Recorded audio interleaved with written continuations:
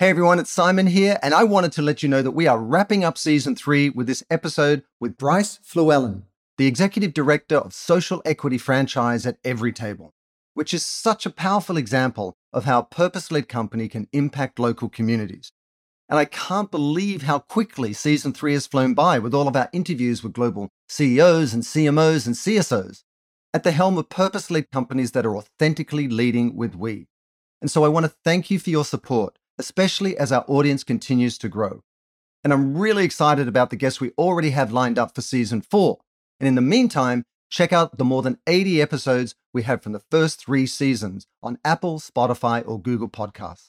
So thank you for your support, and I'll see you back here soon on Lead with We.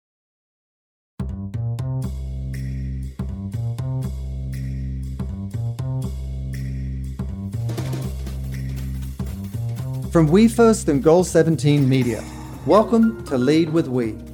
I'm Simon Mannering, and each week I talk with purposeful business and thought leaders about the revolutionary mindsets and methods you can use to build your bottom line and a better future for all of us. Today I'm joined by Bryce Fluellen, the Executive Director of Social Equity Franchise at Everytable, which aims to redefine the food landscape nationwide, especially among underserved communities, with nutritious, made-from-scratch food at fast food prices. So Bryce, welcome to Lead with We. Hey, glad to be here. Thank you.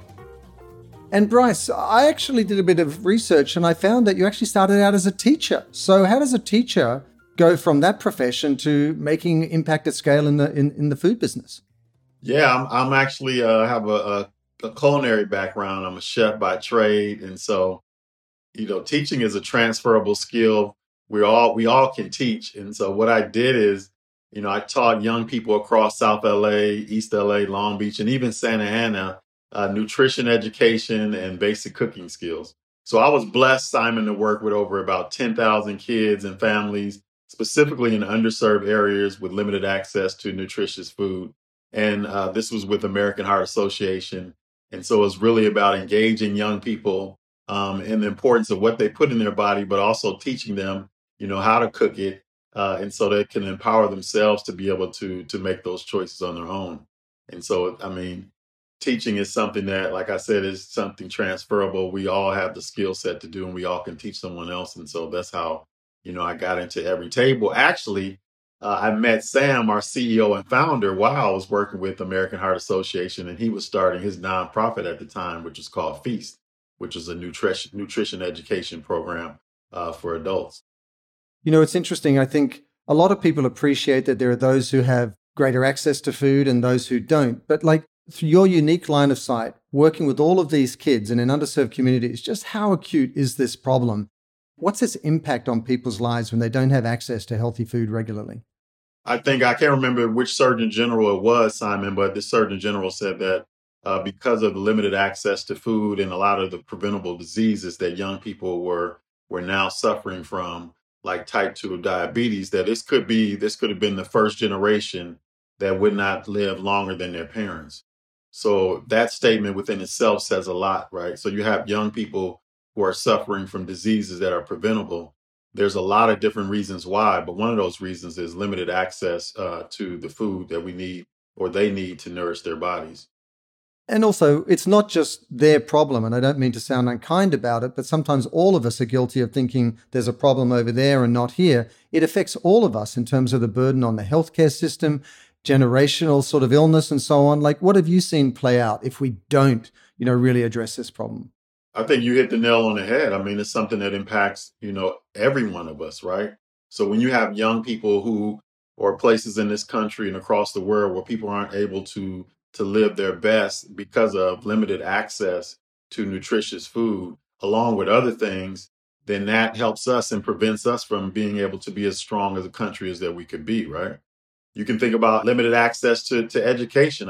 All these things intersect. And if we have a majority or a lot of people in our country who just don't have that chance to lead healthy and productive lives, then that's something that's hurting us as a country overall.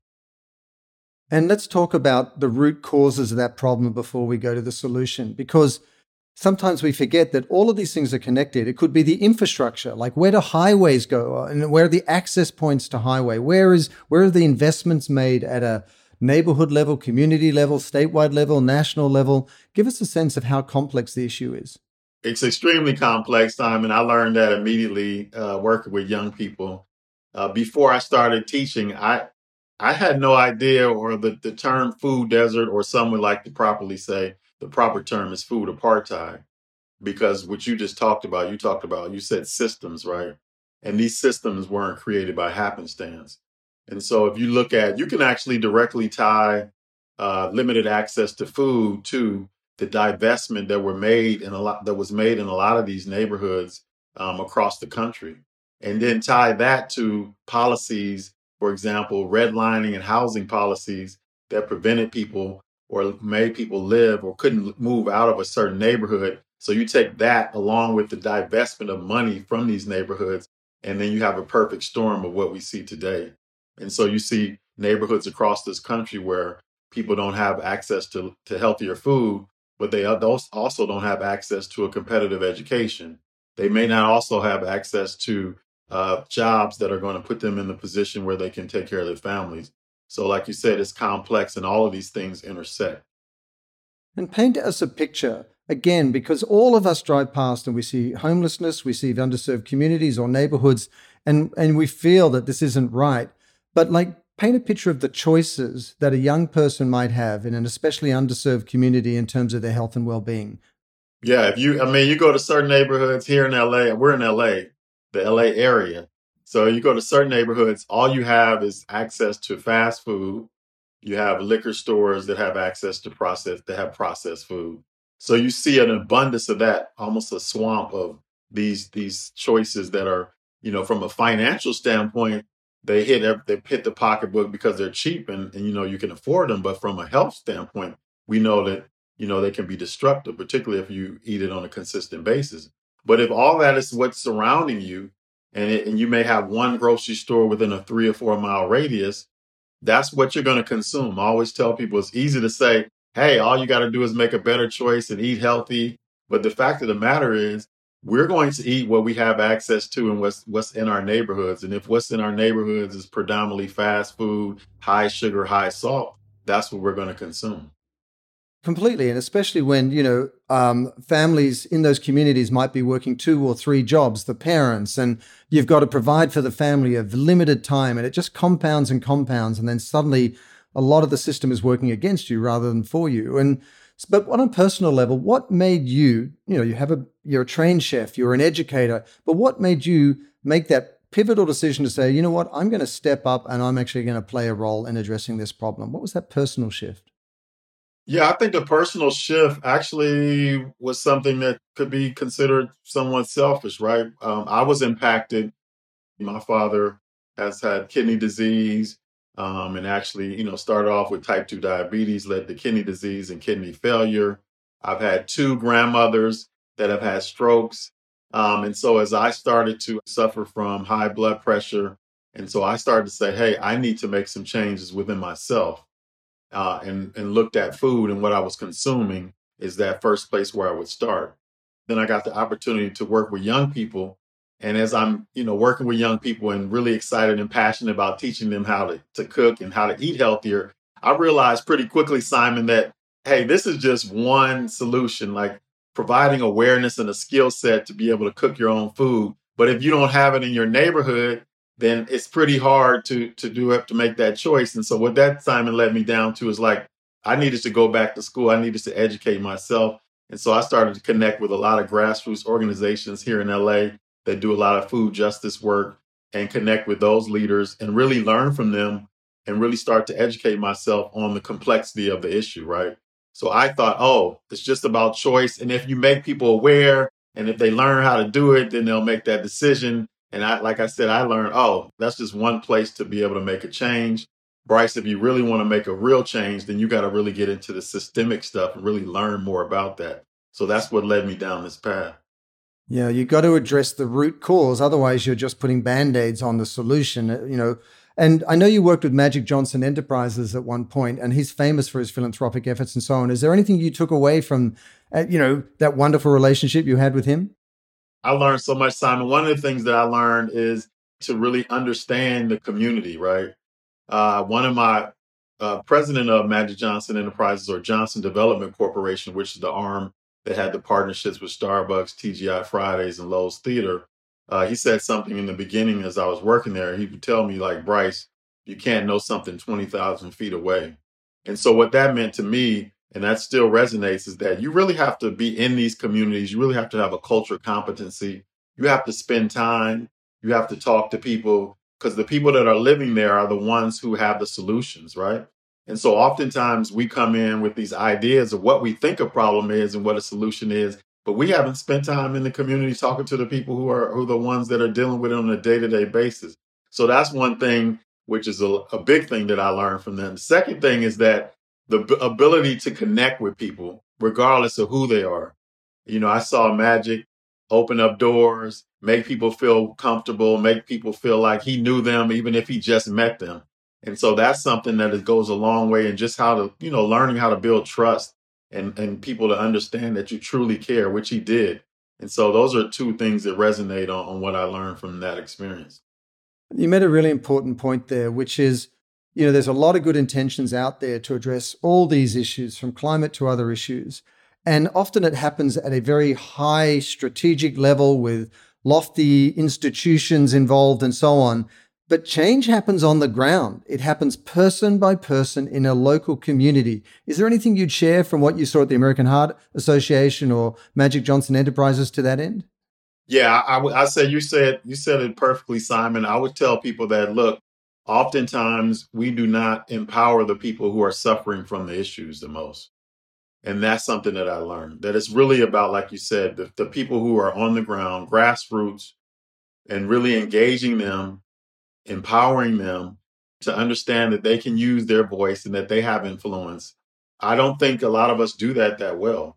We often think, particularly if we have, positions of power, that we are the ones that should always be driving the decisions or making, solving the solutions and making solutions. And we don't include the people who are suffering from a lot of these issues. And so I would like to see a lot more of that. When you talk about people of color, like even, the environmental or climate thing, I don't see a lot of people that look like me, and I know they're out there, but I don't see them getting platforms to really talk about environmental issues and climate issues. That's absolutely true. I think especially with Indigenous nations. So I'm going to put you on the spot, Bryce, for a second. Like, if you were to speak to anyone about any impact initiative they wanted to have, it's not specific to food and food deserts, but any initiative, and you wanted to really leverage the local community as well, what are 3 points, like a 3-point plan you might say for how to approach it? Yeah, first I would say reach out to the people in your local area. They're out there. I mean, we have this powerful tool that at our disposal called Google and the internet, where I guarantee you, Simon, that if you Google, let's say, for example, you're really passionate about education and education change and changing education and making education more equitable. If you Google that and you Google who's doing work, you will find people that are doing the work.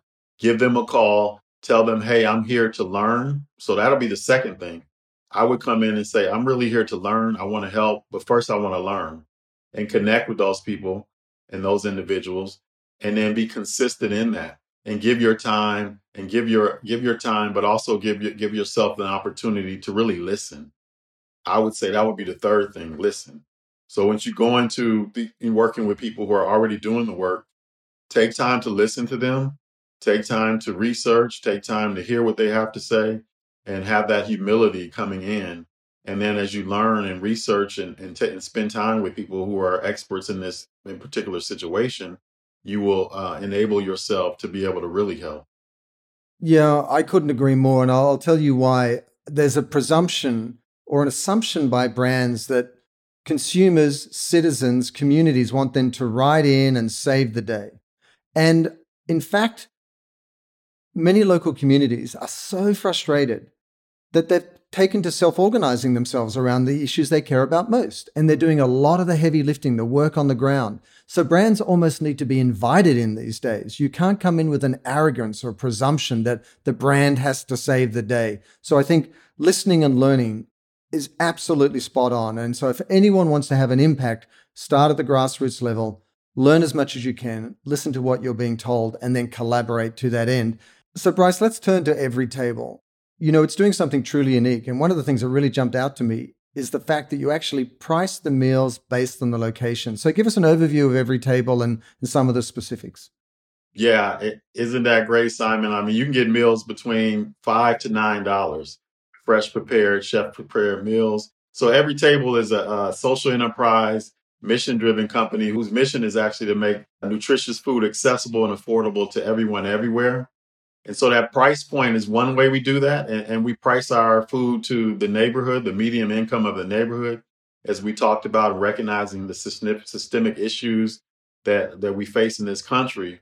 We know that in some areas where a median income is $20,000, that, we couldn't price our meal at $8 to $9 there. So we have it $5 to $6. And then if you go to more affluent neighborhoods, let's say like Brentwood, the meal would be between $8 to $9. And so it's not charity, it's just the recognition of, making our food more accessible and the systemic things that prevent people from having that access to nutritious, affordable food. And so how do we do that? So we have a commissary model, meaning that all of our food is made freshly every day in Vernon, which is right outside of downtown LA. We have a 30,000 square foot facility.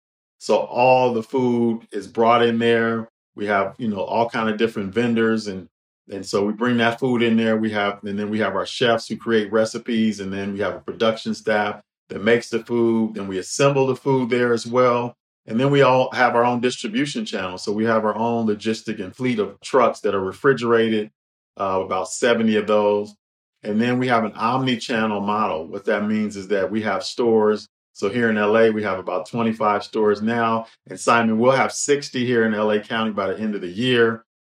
We also have a subscription model where people can order the food online and get it delivered to their house or apartment. We have about 5,000 to 6,000 customers every week. And then we have a food service channel. Now, Simon, this started during the pandemic when we had to shut all of our stores down. We put out a call and said, hey, if anybody needs nutritious food delivered, we have the capabilities to do that. And that led to a number of contracts with city agencies and even community colleges during COVID. Obviously, seniors were, the most susceptible to COVID. They could not get out. A lot of these places were closed. And then lastly, we have a vending machine business, Smart Fridges, where people can get Everytable food in their office building. It's internet capable. So you put your credit card in there, pull a meal out, and we fill that up weekly with our logistics team. And so we're trying to be wherever customers are, Simon, and making sure that our food is accessible, but also it's between that $5 to $9 price point. To have fresh food, chef-made food, with all the logistical challenges of that, at a price point that makes it accessible to everybody, and then these delivery, formats like in offices and so on. The businessman, the entrepreneur in me wants to say, is it just the economies of scale that make that possible? Because if this is possible, why haven't others been doing it before? It's a head scratcher. Yes, it is economies of scale. And then the more we grow, our goal is one day that we'll be able to sell those meals at between $4 to $6. And so we do that, to your point, the more we grow. Why others don't do it? It's complex. We basically, when I talk to you about the different channels, so we have about 4 different businesses within one, right? And so it's not easy. We have an amazing team of individuals and leaders that I get to work with every day, from our store staff to our commissary staff to our leaders that, run everything from logistics to supply chain, to store operations. So it takes an amazing team and it takes a lot of work. And so I would say that, why people don't do it, it's definitely a challenge, but a challenge that we understand that if we can accomplish, we'll change the landscape of what food looks like in the food system in this country. And so it's a huge task and a vision. But for me personally, I like to be alongside people who have vision, individuals who see things that to your point, why is everybody isn't doing it? Because everybody hasn't seen it, or if they see it, they don't have they don't have the foresight and the fortitude to go after it. So I like to be able to be working alongside people who see something that doesn't fully exist, and we try to make it come to life. Would you say that the vertical integration, in as much as you're making the food, you're shipping it, you've got your own sort of like kiosks and offices and so on, is that the sort of secret unlock because you don't have all those middlemen or women that carve out a piece of the profit and therefore bump the prices up? Is that where the unlock is? I think that's one area, but another, if you look at the fact that we do not have kitchens in our stores, for example, that's where we're able to have savings as well, which allows us a couple things. One, it helps us be able to reduce, our average build out costs. And so for those who don't know, build out is a term that's used in the restaurant industry on how much it costs to build a restaurant or a unit. So our average cost right now is between 275 to 300. We only need, between 500 to 1500 square foot. So we don't need a lot of space. Another part of it, Simon, as well, is because we do not have kitchens, we don't pay that. We're not building out, and that's a huge cost to build out a kitchen. And we don't need as much labor in store as, some of the other competitors, right? So you can run a store with between 1 to 2 people, where if you look at some other models where you're making food in that particular location and you have kitchens in there, not one, you're paying that cost for the kitchen build out, but two, sometimes you're going to need between 6 to 10, even 6 to 10 people. You got to add that cost onto the food and that passes on to consumers. So it's super smart. And as you say, the more you grow, the greater the cost efficiencies you can establish. Where are you planning to expand next? You've got LA, you've got San Diego. What's the big vision, the big plan? Yeah, we're going to New York this year. We're excited about that. That's going to push us to develop a skill set in the long and a patience level. And a patience level, right? It'll be a smaller footprint to start off, maybe 4 or 5 stores, subscription around those zip codes where their stores are. A smaller commissary that's between probably 4 to 5,000 square feet. Excuse me, I could be a little off on that.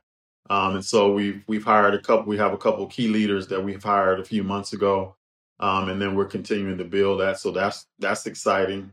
From a business point of view, it's very exciting. But from a human capital, from a flesh and blood, from people's lives, for kids and their futures, it's just extraordinary. And so give us a sense of the menu, because is it, sometimes you see a lot of the fast casual restaurants out there. Do they have do you have a limited menu and that helps, the efficiencies we're talking about, or what spectrum of foods or meals do you offer? We have hot bowls. So we have bowls like we have a chicken curry meal. That's one of our most popular, turkey taco bowl. And then we also, for example, we partnered with a restaurant here, a Black-owned restaurant here in South LA called Post and Bean last Black History Month, and developed a meal with their chef. So it's a Creole chicken gravy bowl.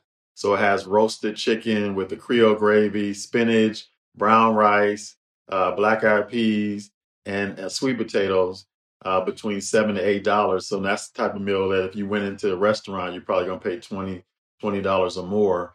You're making everybody hungry right now. You're just painting a picture right now. Yeah. Hey, that's the point. And so those are meals that you can get heated up within the store. You can take those home, and that's more of the dinner type of meal. We also, Simon, have salad. So we have a shrimp salad that we just launched a month ago with asparagus.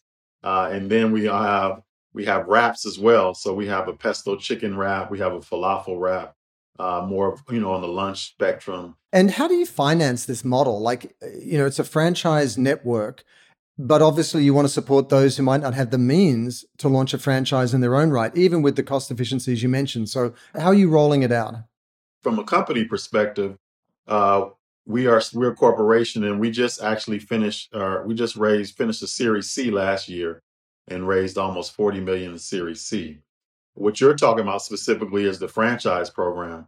And so this was something that was a vision of Sam back in 2018, our CEO. And this is Sam Polk, the founder and CEO. For those who don't know, back in 2018, similar to looking at the food system and trying to transform the food system, he looked at the franchise system and said, hey, if you look at franchising traditionally, Simon, you have to have a significant amount of capital to get in the game.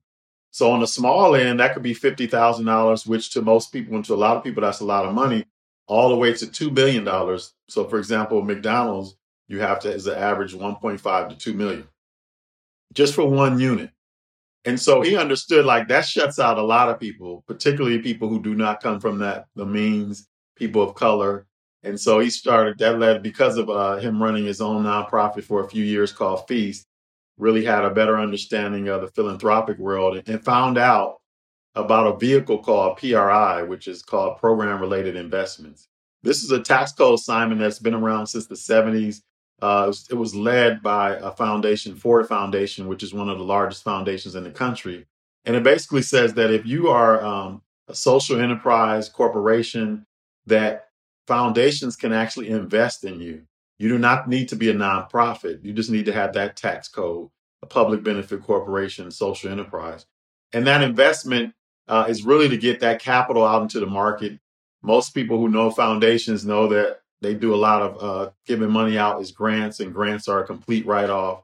But what about the rest of the capital that they have? I mean, foundations have almost 1 trillion in assets in this country, right? And so they said, we can align ourselves with, people who values mirror what our values are, and we can invest that capital. And then we'll look for concessionary, in some cases, no interest on that money, or like 2%. And so Sam, did the footwork, just like he did with every table and Feast, and started calling, getting on the phone, and was able to secure the first one from Kellogg Foundation for about 1.5 million.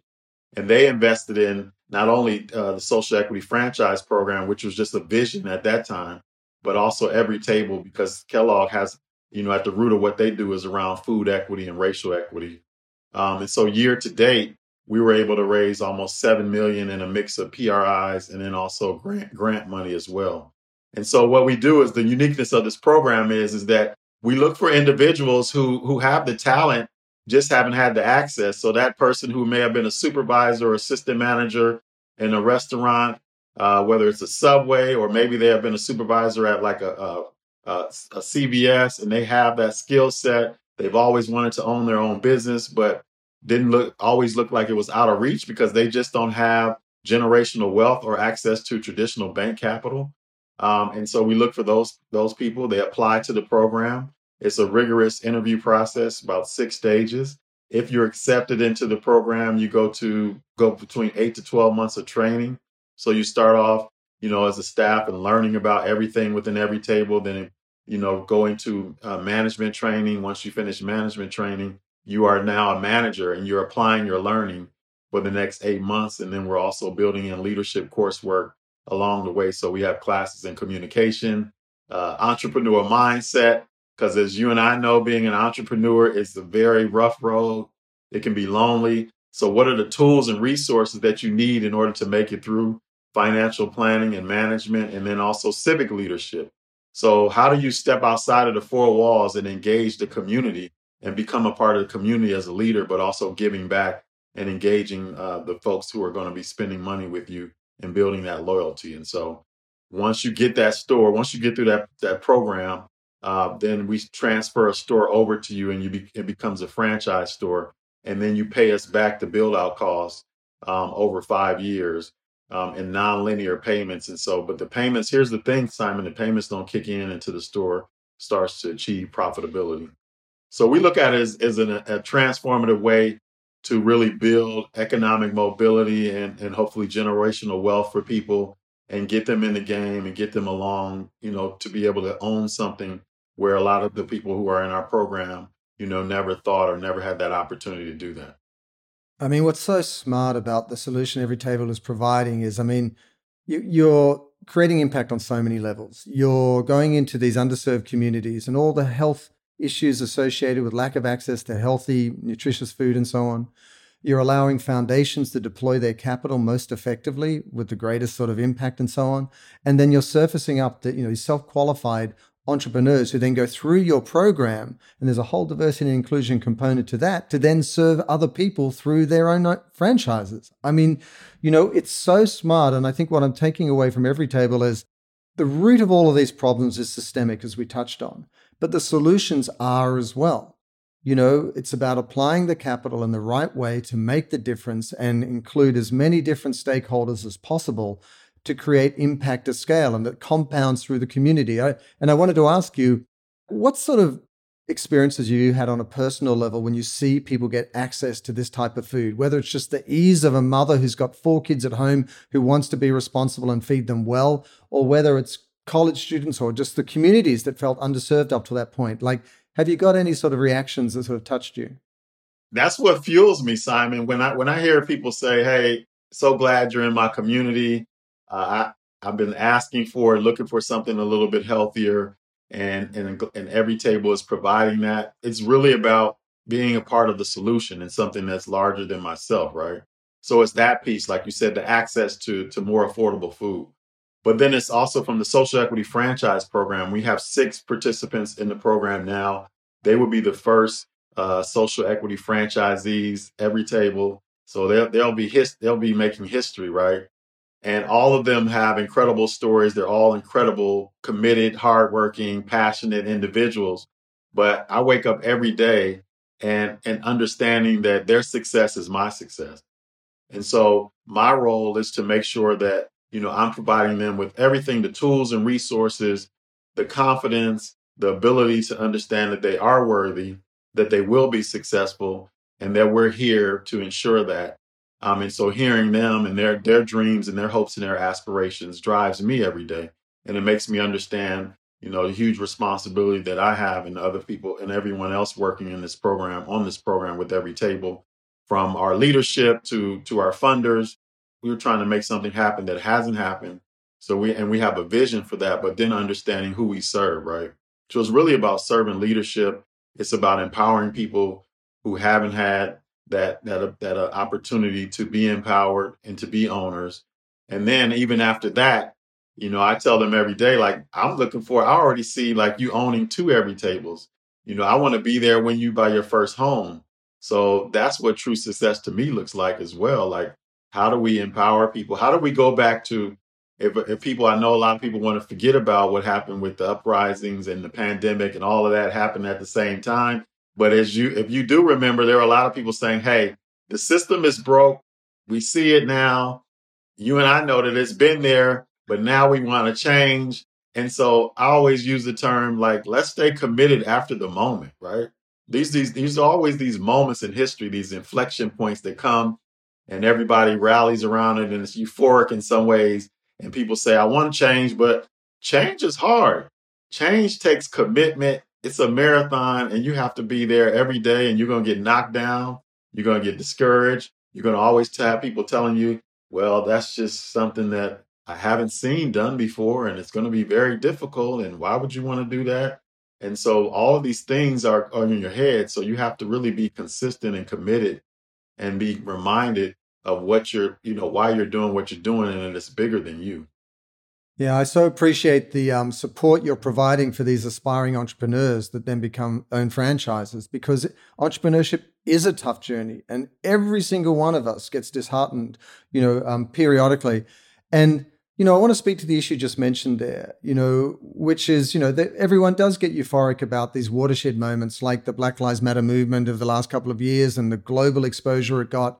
But truth be told, for a long time, companies have not only not served all communities equally, they've arguably exploited some communities and they've really compromised their lives, their future, their opportunities, and so on. Here you are, somebody who's worked with Magic Johnson Enterprises and the American Heart Association and now with Every Table. What is the upside to any entrepreneur or business leader listening to this to be more inclusive in their mindset, to not sort of dismiss these communities, but rather embrace them and think about them, what they're offering or taking to market in innovative ways to include them? What have you seen? I would say, hey, it takes a courageous leader to really understand the power of the experiences and the diversity that we have in this country. So if you're really thinking long term and you're thinking sustainability, and if you're thinking about how you can have a true impact, not only, in the communities or the city or wherever you serve, but also this world, it's really about how do you be inclusive, include the people that haven't had a seat at the table, no pun intended, and the power behind that, right? I always looked at it like, hey, You and I, for example, we come from two totally different backgrounds. You've experienced things that I haven't experienced. And there's power in that. So why would I want 20 Simons at the table? Why wouldn't I want a Simon, a Bryce, a Paul, Muhammad, like all these different people that bring all these different experiences, all this different intelligence in order to build a stronger company. So if you have vision and you're courageous, you understand that as a leader, and that's what you'll invest in. It won't be something that you're intimidated in. I look at it from an abundance mindset, right? Someone else's strengths and their background don't diminish mine. They actually add to it. And so that's the way in which, people will need to be thinking. And if you look at all these hard issues that we have, we can no longer have a toxic individualism. We have to understand that it's going to take the collective to do that. And the collective is about investing in people and bringing people to the table who, to your point, in a lot of cases have been exploited and diminished and dismissed and haven't had a voice, right? And you're not going to get any argument from me there on Lead with We, the podcast. I mean, we Lead with we. I mean, no, but like individuation, a fear-based mentality, a scarcity mentality has come at the cost of not just the vast majority of people, but our very future, everyone. And we need to look at it through a connection and community and abundance mentality now. And, the issue you're solving for is not static. It's something that's increasing around the US in terms of food deserts, lack of access to food. The disparity of wealth is increasing. The climate crisis is going to compound that by, disproportionately affecting those, that are already disadvantaged. What keeps you up at night right now as you try to solve for these big issues? Is there any one thing that you sort of, scratch your head over? what keeps me up at night is, reflecting on my elders and all the people that have poured into me, those who came before me, those who came before them, and understanding that I have a responsibility. I'm blessed. And in that blessing means that I have a responsibility to others. The immediate is to my family, to my kids, to my wife, but in a larger, into my community. But when you talk about from a global perspective, like I want my legacy to be like a person who's people will say, well, this person, Bryce, he cared and he tried and he put his best foot forward for others, right? Martin Luther King said the most persistent and urgent question that we have is what are we doing to help others? So in that spirit is what, keeps me up at night and keeps me motivated as well. Because I always know, like I said earlier about listening and asking questions, like I'm always pushing myself to be better and do better for other people, right? And I feel responsible for that. I mean, like I said, so many people have prayed for me, have opened the door for me, have said a kind word, and people that didn't have to. My family members, but people outside of that. I mean, Los Angeles, for example, you know, it says it in the name. We forget about it, but I've met a lot of angels here, and a lot of angels have done great things for me and opened doors for me. And so for me, it's like, how do you pay that forward? How do you pay that back? And so that's what keeps me up at night. Like, am I doing enough? Am I a part of the solution? There's so many problems out there that sometimes we can get discouraged or we can get lost in just kind of the problems. But it's also about, okay, how can you be a part of the solution? Like, what are you doing to move the ball forward? Like, it's not all on you, but you are a part of that solution. And that's the difference that makes all the difference, I find. I mean, if imagine just like you, all of us are out there where our motivating driver is, am I doing enough for others? Imagine how much better off all of us will be if we are thinking that way, instead of what have I got for myself, often at the cost of others or the planet. And it's only that shift that's going to allow us to provide the solutions at sufficient speed and scale, given all the challenges that we face. I was going to ask you, in that context, what makes you optimistic? But I think that's what makes you optimistic. That same spirit in others, perhaps. Yeah, that's what makes me optimistic. I'm an optimistic person by nature. That's what I try to tap into. Doesn't mean that I don't have bad days. Doesn't mean that I don't just get discouraged. But I think thinking about all the sacrifices that people in my family and beyond have made for me, but also thinking about, hey, and I took this from sports. One of the beautiful things about participating in sports and athletics that I always tell people is the mindset that you can develop. And so I started playing sports at an early age. My mother put me in the pool at like 4 or 5 years old. And so one of the things that I learned from that is like, hey, You get knocked down, you get back up, you push forward, you stay consistent. Sometimes you lose, and then you learn from that you learn from losing, but you get back up and you keep going. And so if you take that along with the fact that, to your point, there's so many things and so many people who are suffering in this world from a number of different issues, and how can you support those folks? And then understanding the power of network, the power of the collective, like you said, you personify that in the book and what you're doing with Lead with We. But I can't say that enough. Like the power of your network, and not just from what can I get from people, but understanding the power. And once you give, it'll come back to you tenfold. It may not happen for a couple years. It may not happen for 5 years, but I have a testimony. For example, the situation with Sam Polk and our founder and owner. And Sam and I met back in like 2013. I never had an idea that I would be working here. We just built a relationship, on common ground around change in the food system, kept encouraging each other along the way.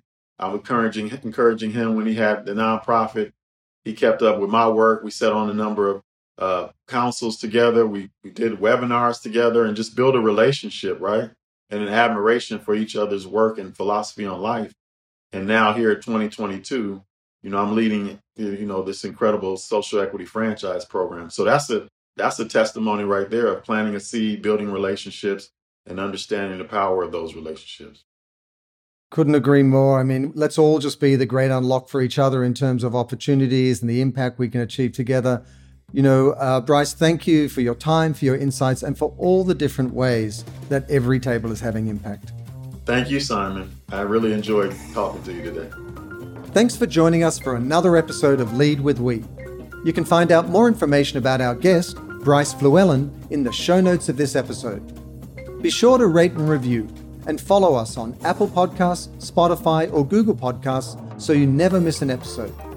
Plus, you can now find us on all United Airlines in-flight entertainment consoles as well. And be sure to watch our episodes on our YouTube channel, We First TV. Finally, if you want to dive even deeper into the world of purposeful business, check out my new book and Wall Street Journal bestseller, Lead with We, which is now available on Amazon, Barnes & Noble, and Google Books. Lead with We is produced by Goal 17 Media. I'll see you again soon, and until then, let's all lead with We.